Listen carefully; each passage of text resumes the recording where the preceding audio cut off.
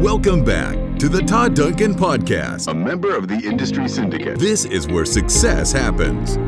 Todd's goal is to transform your business and life through deeper connections, higher trust, and proven strategies to help you win and give you your best life ever. Well, good morning, everyone, and welcome to High Trust Coaching Live. I am Hope Mormon. I'm the Divisional President for High Trust Coaching, and today I have with me Coach Dan Munford. So, good morning, Dan. Good morning. How are you? Happy to be here. Thanks for having me again. Yes, absolutely. We're becoming a thing now. That's Dan. right. That's right. So today, Dan and I thought it would be a great idea to bring some master coaching to some of our managers, leaders in the industry. And Dan is just he's just a rock star when it comes to recruiting and developing, relationships and acquiring and I guess recruiting the right people and attracting the right people. So, and we're going to talk about how applying the high trust business practices and methodologies to recruiting. So, Dan, let's get started. Are you ready? I am. I'm really excited about this, actually. I know. This is gonna be so much fun. Okay, so the first step in high trust coaching is the approach. So, Dan, you want to take us through the approach in recruiting? Well, let's real quick. Let me take one step back from approach, sure. And let's talk about why. Okay. So, as a leader in the mortgage industry, we need to know why we're recruiting and what we're building. Mm-hmm. So, as we think about this, who do we need, who do we want, and why do we want them? And so, as I talk about that, I have a thing I say to my loan officers within my group, and that is we're looking for the right people, and we're looking for good people. I say to my loan officers, "Hey, it's too late in my career for me to need any drama in the office. So as I'm looking for people, I'm not just looking for anyone. Mm-hmm. I have to know why and what I'm doing." Mm-hmm. So as I look at that, I think, all right, I want to create a phenomenal environment for all of my loan officers to build upon and be able to grow, right? Mm-hmm. And so as I approach these people, it's usually from the heart. And it's usually a situation where when we have our first meeting, it's really, really fun because I start out with, why are you in the business? Or, what's important to you about being successful? Just mm-hmm. like we would a realtor approach, mm-hmm. Mm-hmm. Yeah. So Dan, I want to kind of unpack that a little bit on the why.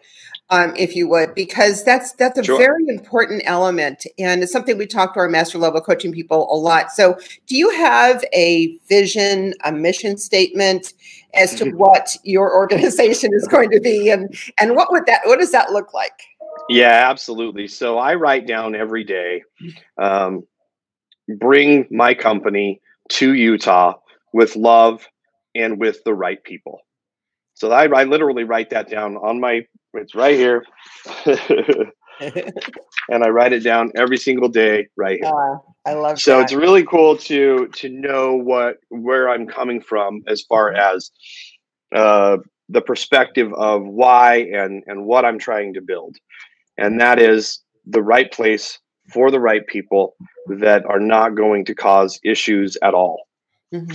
And that's really, really fun to do. So, and then also I have a personal vision statement and a personal mission statement that I tie that into as well. Mm-hmm. Okay, and I think that's probably the very first step whenever you're growing a team or expanding a team. I know that, as everybody knows, and as you well know, that we're in the process right now of bringing in more coaches for high trust coaching. And not only is that role a very unique role, but it is a culture, Dan, as you well know, that we've created already within the high trust environment.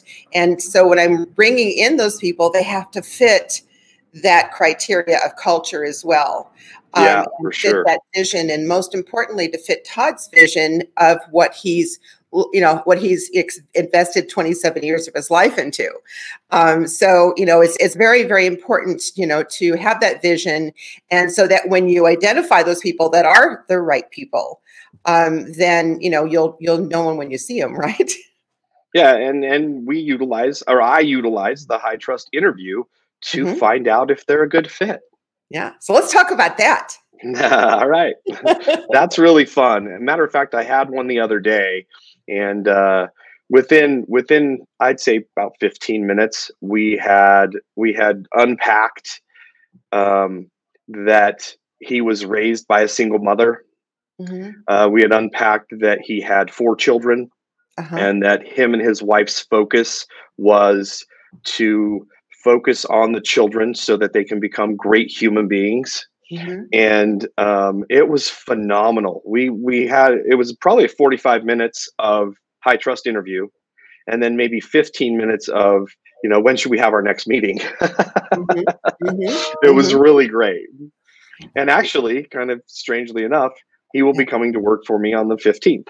Oh, that's fantastic. Congratulations, Mazel Tov on that. Yeah, so that's really exciting. Yeah. Dan, I think that, one of the things that I think that if you're established or a savvy recruiter, that sometimes it takes time. And sometimes it takes, a few, meetings and that type of thing. So one of your comments to me that you've made is to take it slow. Can you talk to me a little bit about that? Well, we've got to remember that this is a huge decision. This is a gigantic decision. We can't be in a hurry to just drag people through the door as fast as we can. We can't think about filling seats. We can't think about production. We have to think about the right people. And so as we're doing that, and as we're going slow, what I mean by that is I like to have multiple meetings.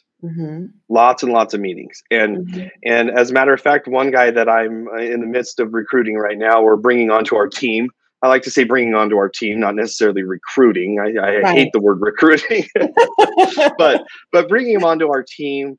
And I like to ask them to write down as many questions as they can think of.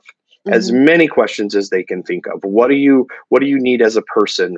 How do you feel about, are you coachable? All sorts of things. What are your needs to make a transition?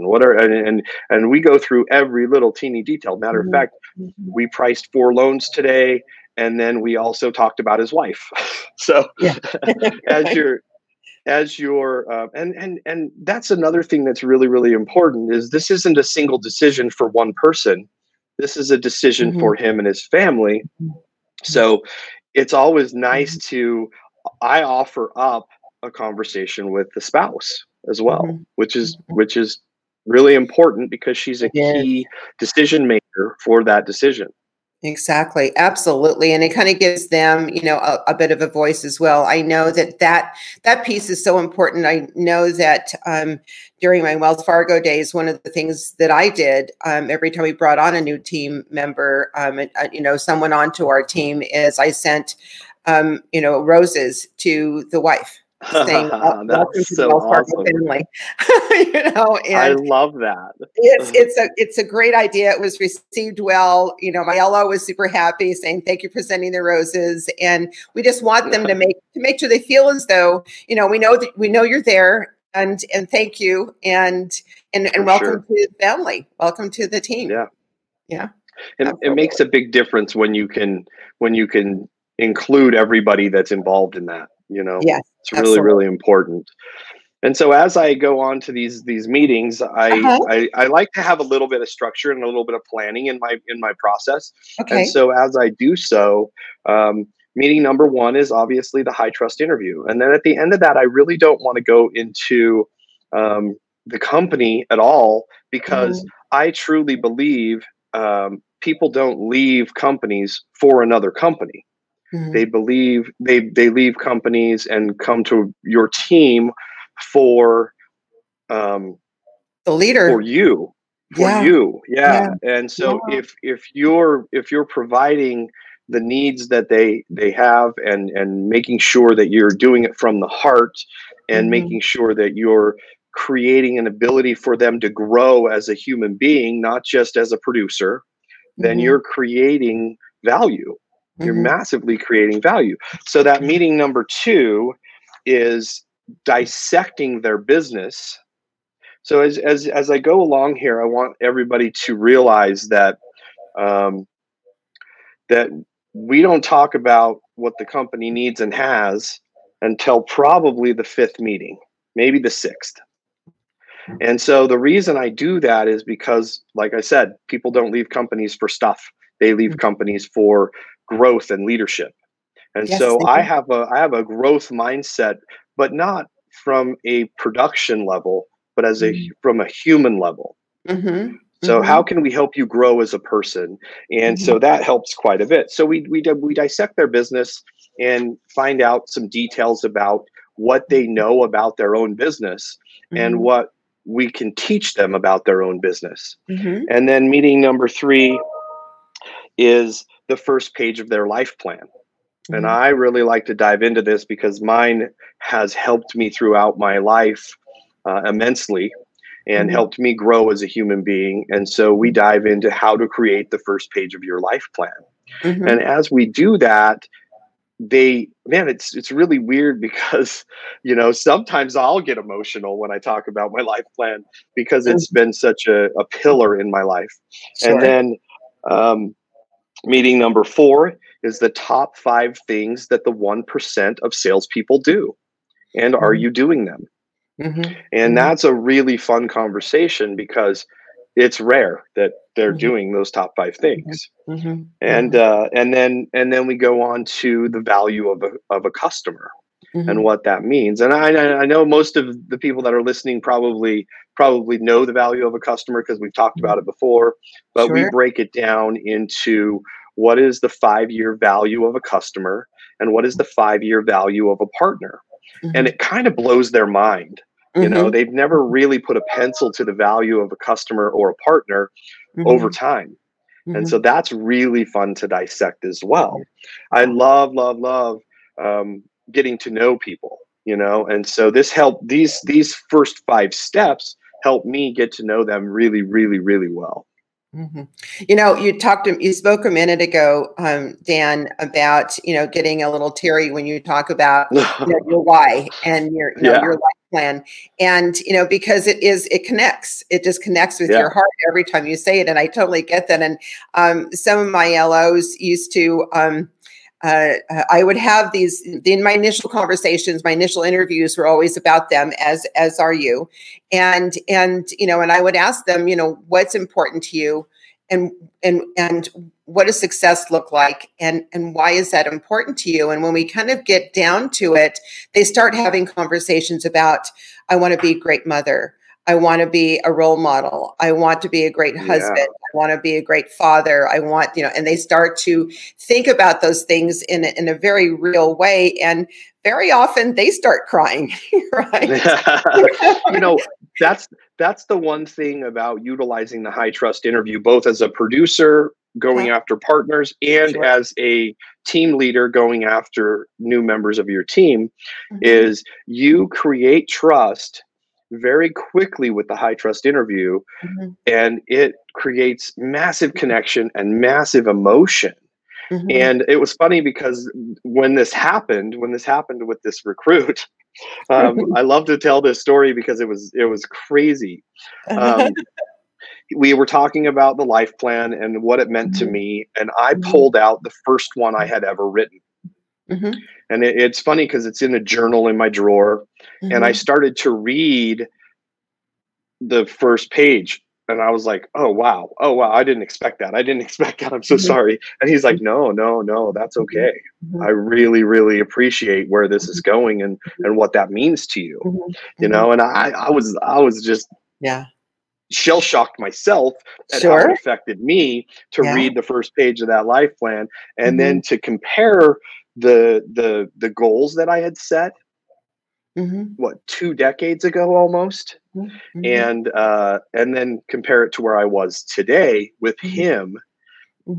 And that allowed him to see a side of me Mhm. that I don't think he would have seen otherwise, Mhm. which Mhm. was cool, was really, really cool, really fun. Yeah, it is. When we allow ourselves to be a little vulnerable, we're always afraid to allow ourselves to be vulnerable. But I think that's where a lot of the magic is. That's where the connection is when you ask someone what's important to you about success and you kind of go deep on that, it takes that success idea out of the head and into the heart. Right. And that's when it Absolutely. really starts to resonate. And that's when it really kind of starts to grow some momentum. Right. Yeah. Success isn't about numbers. No. Success is about your why. Yeah. Yeah. And if you Exactly. can get to that deep connection early on, man, it really goes a long way. Mhm. I hadn't implemented this in every call this year. I hadn't Mhm. implemented every single step. And now it's literally written down and these are the steps I take. But there were Mhm. a couple of calls this year where I didn't take the same exact approach and I Mhm. had a massively different result. I probably had at the beginning of the year pre-COVID, I probably had 7 or 8 meetings where I hadn't made my plan specific. And so I think one of the other keys to building a great team Mhm. is having a plan to build a great team. Mhm. Mhm. And it was interesting because I've had a lot of conversations with some of these people since, and they haven't gone anywhere near as well as the most recent, I'd say 6 or 7, because of the plan, you Right. know? Right. Yeah. So let me ask you a question, Dan. Let's talk about some of the hurdles, struggles, and the red flags. So, what is your conversation? What does your conversation sound like when an LO says, well, my manager this or my manager that, and really starts complaining about the company and or their manager? What are the red flags with you in that conversation, and what does that sound like? Well, most of the time, I haven't had a lot of complaining about their immediate manager, but a little bit. And when they do, I say, "Man, that's really a bummer," and then I move on Mhm, and mhm, talk about the positive sides mhm, of what we're doing. mhm. So I always take a negative and turn it into a positive because if it's constant complaining, that might be a red flag to walk away, Yes, exactly, and that's one of the and things that I that's think okay. about. Yeah, and that's You know, okay, one of just the to walk away and say, one of I the don't think this is a fit." one of the things Todd says a lot is there's enough people out there to do business the way you want to do business, and Mhm, so don't do business with people that don't.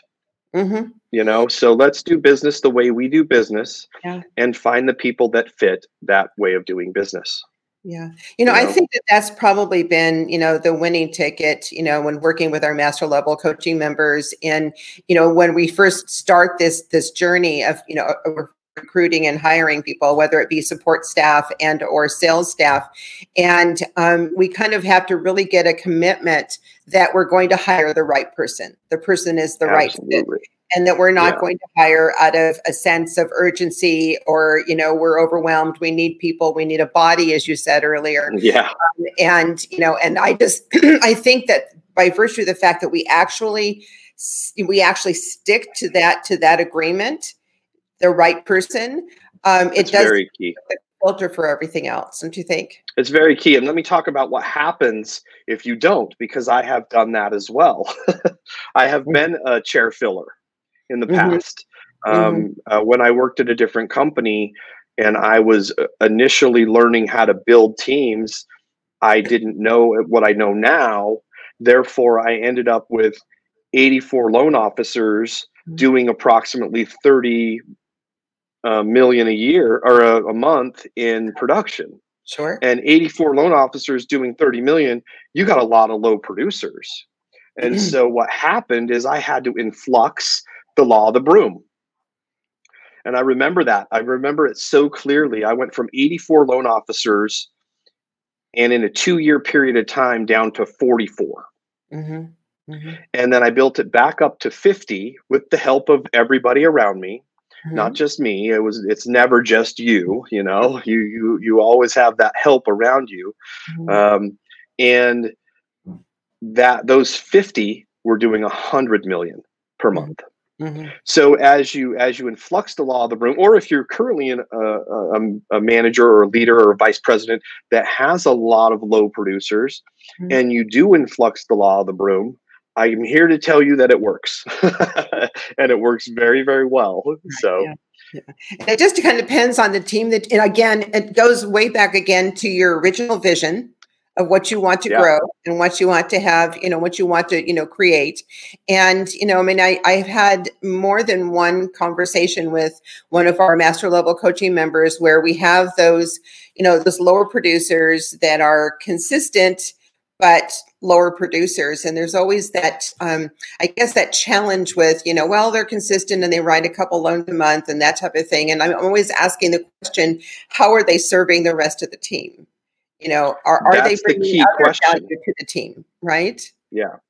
Well, and what happens, and this is sad, and it just is what it is. And if they're coachable, then you can build them up and bring them into a situation where they're not affecting the rest of the team. However, what happens with a super low producer that does a loan a month or a loan a quarter is they're not learning as fast as everybody else because they're not involved in their business. And so when we look at that, what happens is it takes away from everybody else's time.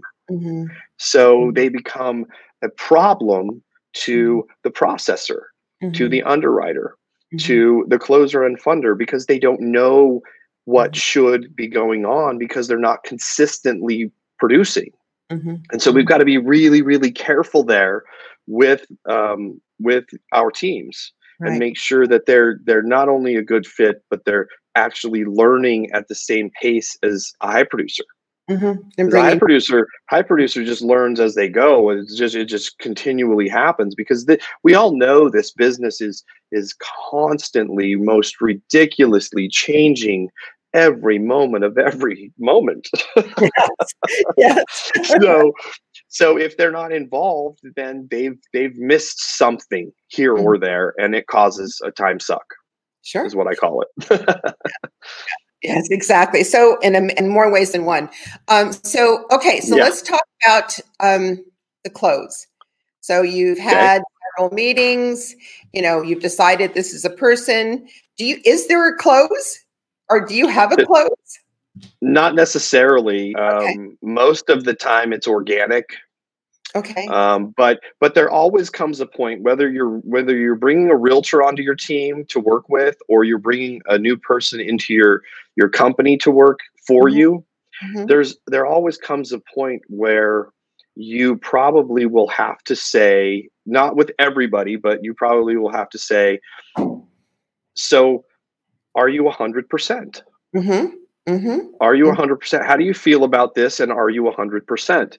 And I've actually had to do that a couple of times. And it's kind of funny because the immediate answer is yes. They want to answer yes. Sure. And it's interesting. I had one guy being recruited by two companies at the same time. So me and one other company at the same time. And I said, so are you 100%, or where are you leaning? This direction or that direction? And I'm okay if you lean that direction. I'm okay. If you feel like we are not a good fit and I can't add value and growth to your life, then that's okay. Sure. And it was interesting. He said, I am leaning towards you guys. And then about 3 days later, I said, are you still 100%? And he said, yeah, I'm 100%. I said, okay, let's sign your contract. Right. Good. Yeah, no, and that's terrific. I think it's not so much maybe the close as it is the buy-in, based on our prior conversations, based on everything that we've talked about, based on everything that I presented to you. Do you think that this is a basis that, in an environment that you feel as though you could be truly successful in? Yeah. Right. So you're getting their buy-in, and it's not them saying yes to the agreement, but it's their buy-in saying yes or no. or where are the gaps? Yeah, and then if there's not a buy-in, we can always go back to why. Mm-hmm. First of all, why are we even talking? That's always an interesting question, because when I talk to people, they're not interested in moving companies. No one's interested in moving companies right now. Yeah. But when I talk to them and I have a heart to heart, it becomes a friendship that they want to be a part of and closer to.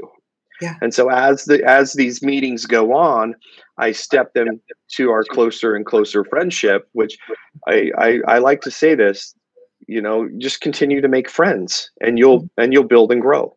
Right. Exactly. Yeah. So Dan, we're coming up towards the end of our conversation, and thank you so much for being, for coming today and having this conversation. I've actually been looking forward to for quite some time, and I know that our coaching members get a lot of value from me, from you. From you. I get a lot of value from you, obviously. But talk to me a little bit about being a high trust coach, and what it's done for you in your business, and that type of thing. What has it been for you to be a high trust coach? Well, and I'm going to talk about me a little bit, because I think it's more about what it's. I get a lot of value out of it from a personal growth perspective. And so being a high trust coach is something that I decided to do because at this point in my career, I want to give back to the mortgage community. And crazy enough, it's not really that.